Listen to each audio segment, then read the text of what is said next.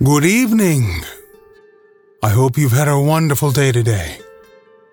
Welcome to BVJ's Bedtime Stories. My name is Big Voice Jay, and this is a show where we get you ready for a great night's sleep with some old familiar stories that you haven't heard in a while. Links to every story can be found in the show notes at our website, bedtimewithbvj.com. Tonight's story: The Elephant's Child, by Rudyard Kipling. In the high and far-off times, the elephant, oh best beloved, had no trunk. He had only a blackish, bulgy nose as big as a boat that he could wriggle about from side to side, but he couldn't pick up things with it. But there was one a new elephant, an elephant's child, who was full of insatiable curiosity. And that means he asked ever so many questions. And he lived in Africa, and he filled all Africa with his insatiable curiosities. He asked his tall aunt, the ostrich, why her tail feathers grew just so, and his tall aunt, the ostrich, spanked him with her hard claw. He asked his tall uncle, the giraffe, what made his skin spotty, and his tall uncle, the giraffe, spanked him with his hard hoof. And still he was full of insatiable curiosity. He asked his broad aunt, the hippopotamus, why her eyes were very red, and his broad aunt, the hippopotamus, spanked him with her broad hoof. And he asked his hairy uncle, the baboon, why melons tasted just so, and his hairy uncle, the baboon, spanked him with his hairy paw.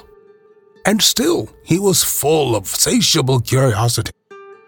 He asked questions about everything that he saw or heard, or felt, or smelt, or touched. And all his uncles and all his aunts spanked him, and still he was full of insatiable curiosity. One fine morning in the middle of the procession of the equinoxes, this insatiable elephant's child asked a new fine question that he had never asked before. He asked, what does the crocodile have for dinner? Then everybody said, hush, in a loud and dreadful tone, and they spanked him immediately and directly, without stopping for a long time. By and by, when that was finished, he came upon Colo Colo Bird sitting in the middle of a wait-a-bit thorn bush, and he said, my father has spanked me, and my mother has spanked me. All my aunts and uncles have spanked me for my insatiable curiosity, and still I want to know, what does the crocodile have for dinner? The Colo Colo Bird said with a mournful cry, go to the banks of the great gray green grassy Limpopo River, all set about with fever trees, and find out. That very next morning, when there was nothing left of the equinoxes, because the procession had proceeded according to precedent, this insatiable elephant's child took 100 pounds of bananas, the little short red kind, and 100 pounds of sugar cane, the long purple kind, and 17 melons, the greeny crackly kind, and said to all his dear families, goodbye. I am going to the great gray-green, greasy Limpopo River, all set about with fever trees, to find out what the crocodile has for dinner. And they all spanked him once more for luck, although he asked them most politely to stop. Then he went away, a little warm, but not at all astonished, eating melons and throwing the rind about because he could not pick it up. He went from Grahamstown to Kimberley, and from Kimberley to Khama's country, and from Khama's country he went east by north, eating melons all the time, till at least he came to the banks of the great gray-green, greasy Limpopo River, all set about with fever trees, precisely as Colo Colo Bird has said. Now you must know and understand, O best beloved, that till that very week and day and hour and minute, the insatiable elephant's child had never seen a crocodile, and did not know what one was like. It was all his insatiable curiosity. The first thing he found was a bicolored python rock snake curled around a rock, "Excuse me," said the elephant's child most politely, "but have you seen such a thing as a crocodile in these promiscuous parts?" "Have I seen a crocodile?" said the bi-colored python rock snake in a voice of dreadful scorn. "What will you ask me next?" "Excuse me," said the elephant's child, "but could you kindly tell me what he has for dinner?" Then the bi-colored python rock snake uncoiled himself very quickly from the rock and spanked the elephant's child with his scalesome, flailsome tail. "That's odd," said the elephant's child, "because my father and mother, and my uncle and my aunt, not to mention my other aunt, the hippopotamus, and my other uncle, the baboon, have all spanked me for my satiable curiosity. And I suppose this is the same thing." So he said goodbye, very politely, to the bi-colored python rock snake, and helped to coil him up on the rock again, and went on, a little warm, but not at all astounded, eating melons and throwing the rind about because he could not pick it up, till he trod on what he thought was a log of wood at the very edge of the great gray-green, greasy Limpopo River, all set about with fever trees. But it was really the crocodile, O best beloved, and the crocodile winked one eye, like this. "Excuse me," said the elephant's child most politely, "but do you happen to have seen a crocodile in these promiscuous parts?" Then the crocodile winked the other eye and lifted half his tail out of the mud, and the elephant's child stepped back most politely because he did not wish to be spanked again. "Come hither, little one," said the crocodile. "Why do you ask such things?" "Excuse me," said the elephant's child most politely, "but my father has spanked me, my mother has spanked me, not to mention my tall aunt, the ostrich, and my tall uncle, the giraffe, who can kick ever so hard, as well as my broad aunt, the hippopotamus, and my hairy uncle, the baboon, and including the bi-colored python rock snake with his scalesome, flailsome tail just up the bank, who spanks harder than any of them, and so, if it's quite all the same to you, I don't want to be spanked any more." "Come hither, little one," said the crocodile, "for I am the crocodile," and he wept crocodile tears to show it was quite true. Then the elephant's child grew all breathless, panted, and kneeled down on the bank and said, "You are the very person I've been looking for all these long days. Will you please tell me what you have for dinner?" "Come hither, little one," said the crocodile, "and I'll whisper." Then the elephant's child put his head down close to the crocodile's musky, dusky mouth, and the crocodile caught him by his little nose, which up to that very week, day, hour, and minute, had been no bigger than a boot, though much more useful.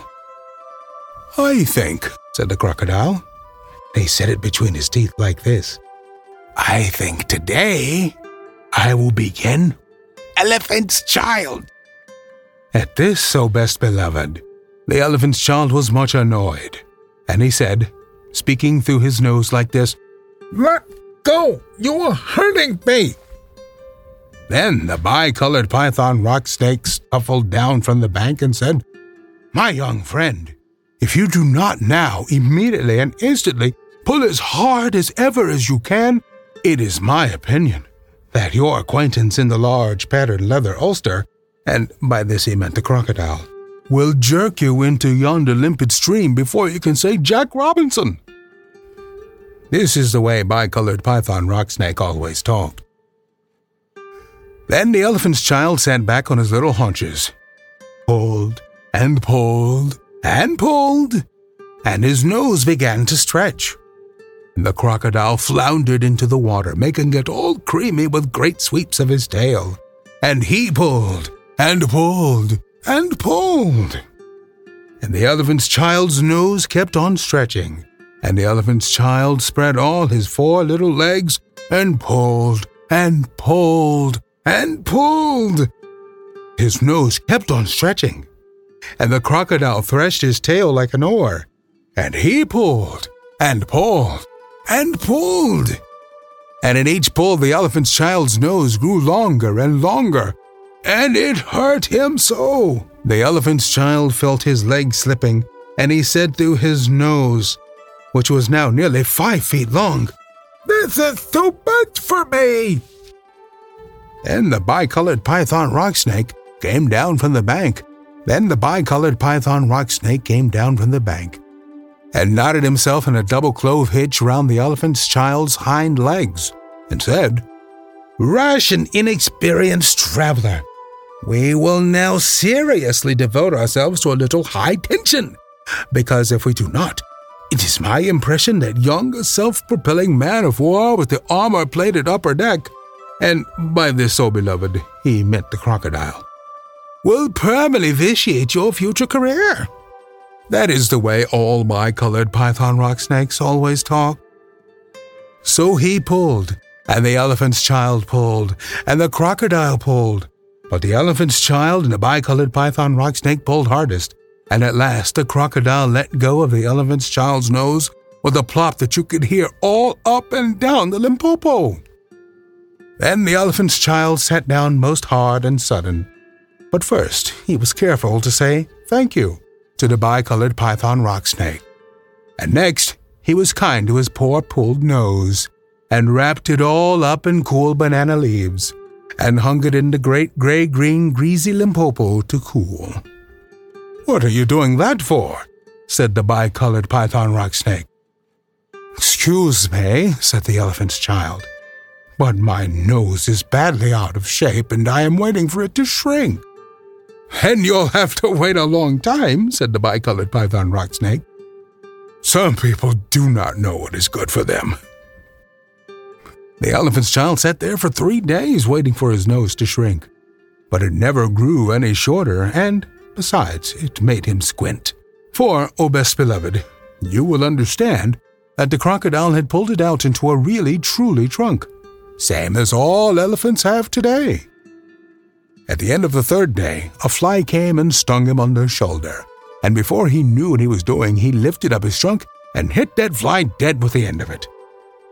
"Vantage number 1, said the bicolored python rock snake. "You couldn't have done that with a mere smear nose. Try and eat a little now." Before he thought what he was doing, the elephant's child put out his trunk and plucked a large bundle of grass, dusted it clean against his forelegs, and stuffed it into his mouth. "Vantage number 2, said the bicolored python rock snake. "You couldn't have done that with a mere smear nose. Don't you think the sun is very hot here?" "It is," said the elephant's child.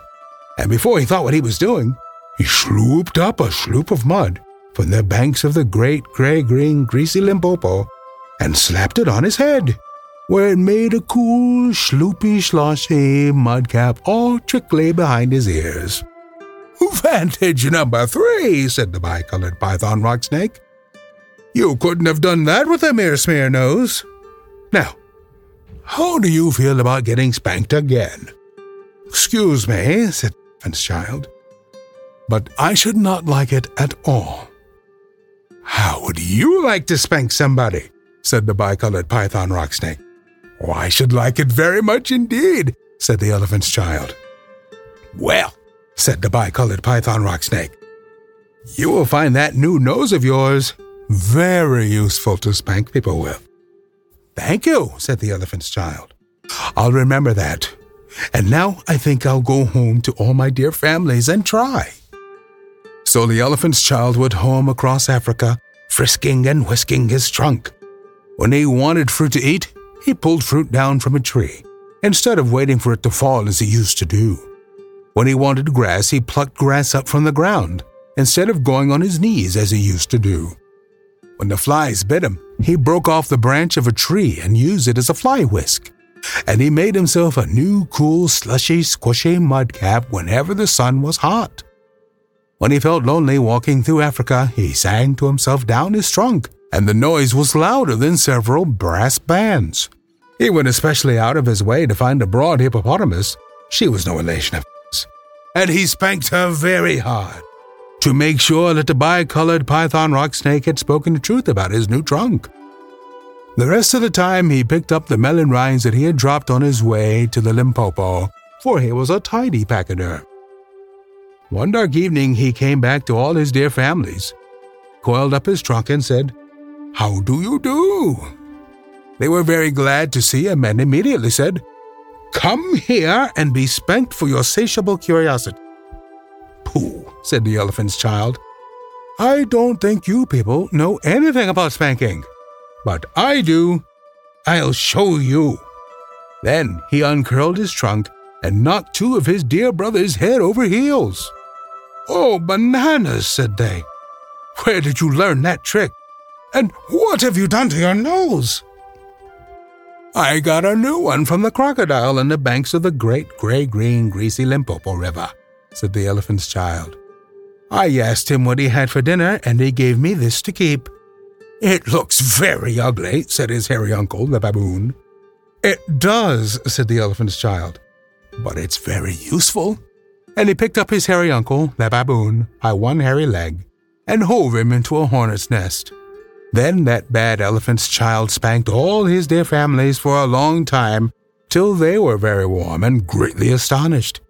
He pulled out his tall ostrich aunt's tail feathers, and he caught his tall uncle, the giraffe, by the hind leg, and dragged him through a thorn bush, and he shouted at his broad aunt, the hippopotamus, and blew bubbles into her ear when she was sleeping in the water after meals. But he never let anyone touch the Kolokolo bird.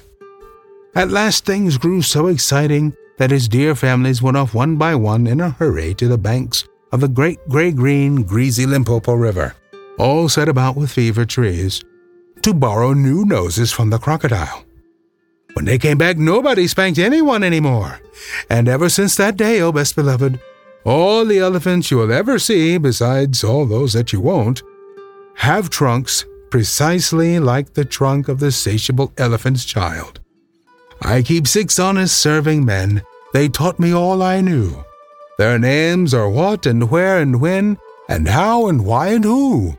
I sent them over land and sea. I sent them east and west. But after they have worked for me, I give them all a rest. I let them rest from 9 till 5, for I am busy then, as well as breakfast, lunch, and tea, for they are hungry men. But different folk have different views. I know a person small. She keeps 10 million serving men who get no rest at all. She sends them abroad on her own affairs from the second she opens her eyes.